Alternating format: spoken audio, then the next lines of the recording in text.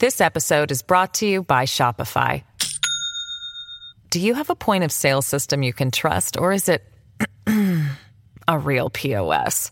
You need Shopify for retail. From accepting payments to managing inventory, Shopify POS has everything you need to sell in person. Go to shopify.com/system, all lowercase, to take your retail business to the next level today. That's shopify.com/system.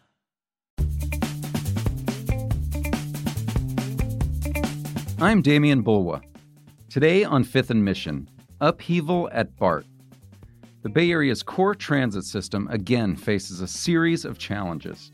Homelessness, rolling out a new fleet of cars, finding a new general manager and police chief, curbing crime and fare evasion. Transportation reporter Rachel Swan joins us to talk about all of this and what riders can expect in the future from the system. That's all coming up on Fifth and Mission. Stay with us. This episode is brought to you by Shopify. Do you have a point of sale system you can trust, or is it a real POS? You need Shopify for retail. From accepting payments to managing inventory, Shopify POS has everything you need to sell in person. Go to shopify.com/system, all lowercase, to take your retail business to the next level today. That's shopify.com/system.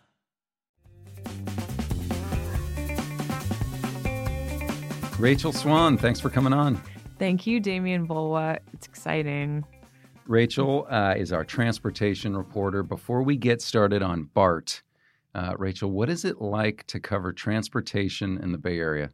I guess one thing that surprised me a bit about covering transportation is that it's not, I thought it was going to be a very boring beat that was just about infrastructure and engineering, and I would constantly have to ask people what a truss was. But it actually intersects a lot with housing, with income inequality, with social issues that keep welling up on our various transit systems.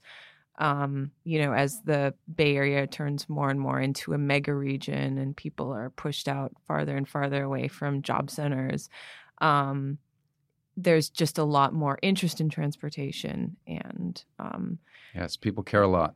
Yes. I've noticed. Yes. And it just gets influenced by all these other social factors. And I see you on the phone all day, every day. Who in the world are you talking to? Who knows? Just kidding. I do talk to some engineers. I have to keep the Bay Area has so many different agencies that don't all play well together. And I'm trying my best to follow all of them, or the ones that people care about. So mostly BART, mostly Muni, but also occasionally I get involved with Samtrans and the Valley Transportation Authority now in Santa Clara. And, we're doing all these different rail plans. So one of those agencies, of course, is BART, which takes up a lot of your time. Let's talk about BART. They are back in the news big time. What happened that has us talking about BART right now? It started off with fare evasion. That's been a perennial problem for BART. It's been a big public image problem because it ties into some of the crime that we see on BART and a lot of the homelessness that we see on BART. So BART's trying to really crack down on fare evasion. They've had officers stationed in the downtown San Francisco stations, police officers, as well as non-sworn fare inspectors. They stand outside the gates like little sentries during rush hour every day. I see them. They do stings on trains. They're a lot more intimidating now. There's a lot of them walking through the cars. So they're really trying to crack down on fare evasion. Who knows how effective it is, but they're definitely a visible presence. Also, the GM announced her resignation in a move that was a complete surprise to everybody, apparently, including the president of the board of directors, said he had no idea until he saw her eyes misting at the board meeting. That leaves a lot of challenges for BART. That comes on the heels of the chief announcing the police chief announcing his resignation. Also, we found out that there's just been this surge of homeless people at the airport and that are coming off the end of the line BART trains and winding up in the airport terminals. So, yes, a lot of issues at BART. Okay. So what I'd like to do is kind of walk you through all of the different challenges that face BART, which is sort of the backbone transportation system we have in the Bay Area. You've been covering it and, hoping to sort of pick your brain on some of these issues so people can understand. First off, people are starting to ride the new trains, the new cars. Yes. Where is BART with rolling out these new cars that obviously people have been looking forward to? BART is very slow. So we've known for a long time that BART, beginning of last year, planned to start rolling out 775 new Bombardier train cars. These are the ones with the little, are they called pew seats that everyone likes? And the bike racks, the little neon yellow with the computerized Siri voice. They are rolling out very slowly. The last I heard, there was one on each line. So they are finally running through the Transbay Tube. You can finally catch them in San Francisco. Occasionally, you can see two rolling along on either platform. Okay. But yeah, they're very slow. There's been a lot of maintenance issues with these train cars. They keep having to go back to the shop. BART says it's because there's a million intricate pieces of software in them that need a lot of upgrades and require a lot of preventative maintenance. But it's been slow. And when do we expect them to be fully marched out? BART says it's going to roll out all 775 new Bombardier Fleet of the Future cars by 2022. That means 77 long trains and one itty-bitty short Fleet of the Future train within 3 years. We'll see. One thing that BART has told me is that they're not going to fully pay for the train cars until all of the issues are worked out. And they're not going to pay Bombardier? Yes. So they have some kind of contract agreement that's really favorable to BART, but that doesn't mean they're going to roll out any faster. Okay. All right. Yeah. And then extensions. You recently had a big story that ran on a Sunday about the extension into the South Bay to San Jose and Santa Clara. Where are we at with that? And talk to us about what you reported about the negotiation, which is still going on. Well, we're about a year late, going on 2 years late with that. They keep saying that the Milpitas and Berryessa stations, the segment to North San Jose, is going to open by late this year. A few weeks ago, everyone was saying November. Now it's pushed to December 31st. BART and the Valley Transportation Authority have been haggling over an operations and maintenance agreement because Santa Clara is not part of the BART district. Santa Clara decided in the 1960s to not be part of the BART district, to not tax itself. So it had to build the stations itself. It has to pay BART to operate them. And they're arguing over whether Santa Clara is going to be able to do that because it has a sales tax that is going to expire by 2040. It was 2042. It's going to expire. So, they're counting on 23,000 people to ride this thing every weekday. They say fares are going to cover a lot of it. I mean, basically no transportation system in the world has like 100% fare box return, so they're expecting a much higher rate of return than other transportation systems get.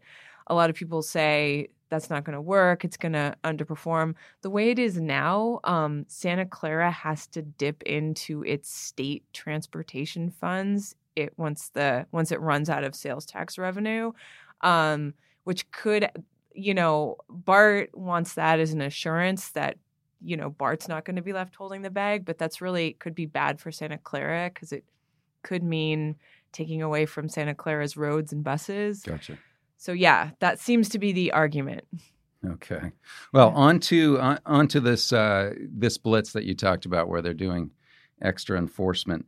I wanted to ask you specifically about fare evasion because I know you've covered that issue. You recently took a trip to BART to some sort of laboratory where they're dealing with that issue. What is that?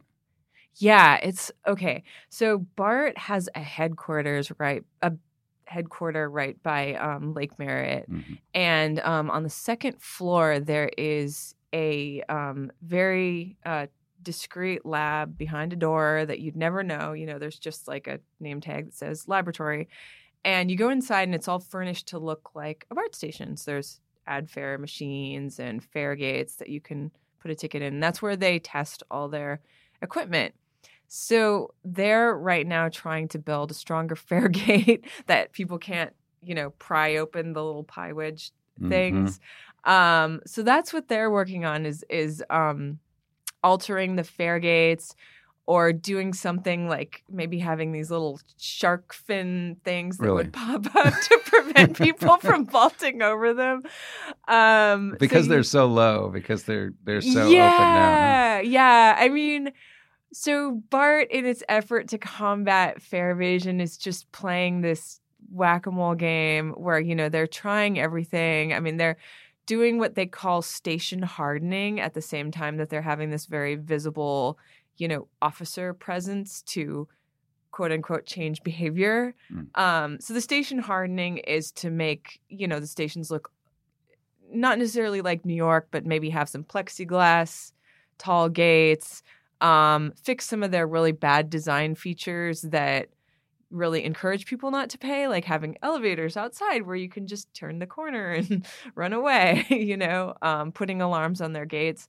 So one of the things they're doing is they're trying to make sturdier gates.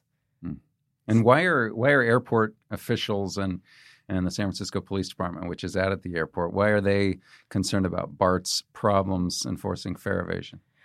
Well, because it is widely assumed that the way a lot of homeless people get onto BART is by not paying. There are many ways to get onto. There are many routes to get onto BART that don't require you to pay. So a lot of homeless people wind up on the trains. We have a big regional homeless crisis. It's become very visible on BART. And a lot of people wind up at the end of the line stations like the airport at the end of the night. They just ride the train for however many hours and forget where they are, and they just wind up there. And then some of them wind up in the airport. And from Matthias Gaffney's story, I believe the solution now is to put them on another transit system. Just give them a Samtrans bus pass because Samtrans is 24 hours, which does not make San Mateo very happy. So yeah, and you've reported that the fare evasion issue is complicated in San Mateo County, even more so than in San Francisco and Oakland, right? Yes, because San Mateo, like Santa Clara, is not part of the BART district. This was another county that voted not to be, part of the quote unquote BART district when it formed in the 1960s. So BART has tracks that run through San Mateo. It has stations in San Mateo County, but it can't enforce any of its BART ordinances, the most important of which being its fare evasion ordinance in San Mateo County. So they can't ticket people. Yeah. South of San Francisco. Exactly. I mean, it's still, yes. I mean, if a police officer catches someone jumping a gate, the police officer can still, cite that person, but they can't have any of their non-sworn fare inspectors citing people. And that's also going to be a problem in Santa Clara. Okay. Now, I also wanted to ask you about crime. That was part of the blitz, the extra police enforcement, was to continue to try to push back on some of the crime issues that we've reported on. And obviously, the tragic death of Nia Wilson at an Oakland station at MacArthur. Where does BART stand with that, and where does the Nia Wilson case stand? Nia Wilson's family recently sued BART, arguing that the transit agency should have blocked her killer from entering the system because he was a serial fare evader. So we'll see what Bart says and how that case turns out. Bart has, I believe, declared a state of emergency for the amount of crime in its stations. I mean, it seems there's always been crime on Bart and around Bart because Bart's so big. But lately there's just been this string of high profile crimes. There have been a lot of shootings. There have been violent crimes. There have been actual killings, and there's been a lot more attention paid to it too. So Bart is kind of under a microscope. Gotcha. So, I mean, just returning to your job, your beat coverage, when you write about Bart, what is the interest from readers? What do they want to know? It seems like everybody has their own sort of Bart stories. I mean, Bart just, it's so big. It runs through so much of the Bay Area and so many people take it. It runs through the suburban East Bay, urban metropolitan San Francisco, all along the peninsula. So it's just this massive transit system that affects so many people. And it was designed just at a different time, I mean, the engineers who designed Bart, just like our land use pattern was so different, all the stations were in the suburbs and the idea was that everyone would drive there and then they would just take the train to work, and they didn't really envision it as being this thing that people would ride to go out at night or on weekends, and they didn't realize that all these people would move to the region and need to get through the Transbay Tube. So just the 1960s design of Bart didn't envision the type of society we'd have in 2019 when it's just jammed and, like a very visible representation of our homeless crisis. Sure. No, it's almost become like a subgenre of social media. It's the sort of Bart, what I'm seeing on Bart. Yeah. A lot of people love it. It's so convenient. A lot of people really rely on it. But also there's just a huge amount of frustration in terms of, trying to get this thing really right. Yeah, and I mean, you think of it, so many people spends a big chunk of their day on Bart, and it's where you kind of interface with the rest of society in a way. So it just affects a lot of people. I mean, I guess wherever you live, the transit system that you take just becomes a very freighted symbol, in your daily conversation. So in New York, it's the subway, and in DC, it's the DC Metro. And, all of us over here, like, maybe pine for the DC Metro and think, oh, it's such a well-functioning system compared to what we have. We have Bart. But, over there, they just rail against it all.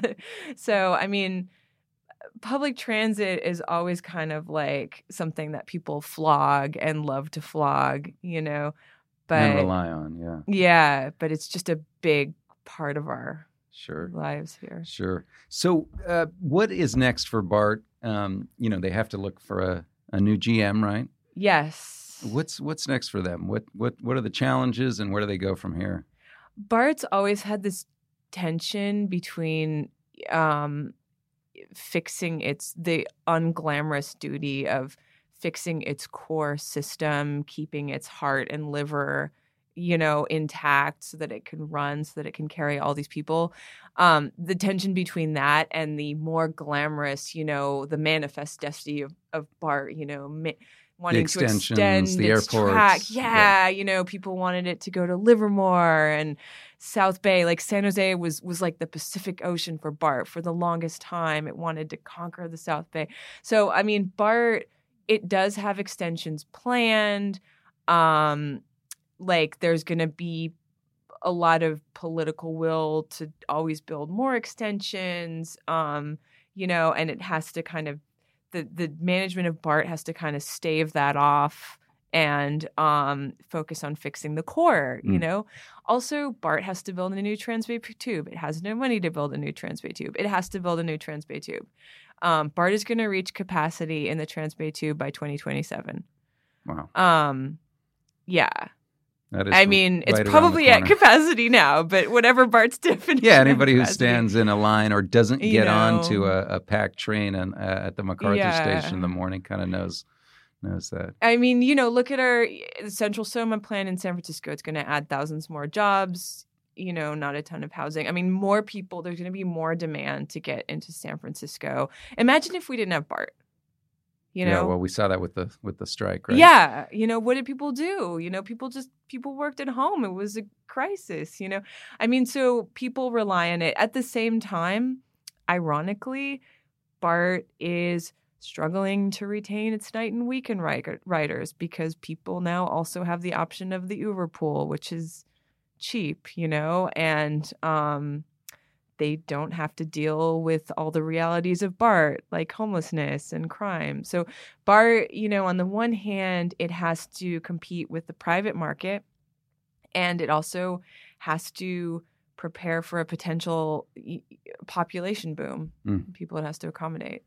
Wow. Well, thank you for the reassuring news, Rachel. No, thank you so much. On that note, thanks for coming on. I really appreciate it. Thank you. Thank you so much. Thanks to our guest, Rachel Swan, who covers transportation for The Chronicle. If you want to follow her on Twitter, she's at Rachel Swan. Thanks to King Kaufman for producing the episode. And thank you for joining us. Fifth and Mission is part of the San Francisco Chronicle podcast network. If you like this show, we'd love it if you'd subscribe to it wherever you get your podcasts. And if you've got a minute to give us a quick review, that helps us build our audience so we can keep growing. You can support Fifth and Mission and the newsroom that creates it with a subscription to the San Francisco Chronicle. There are print and digital editions. Find out more at sfchronicle.com/subscribe.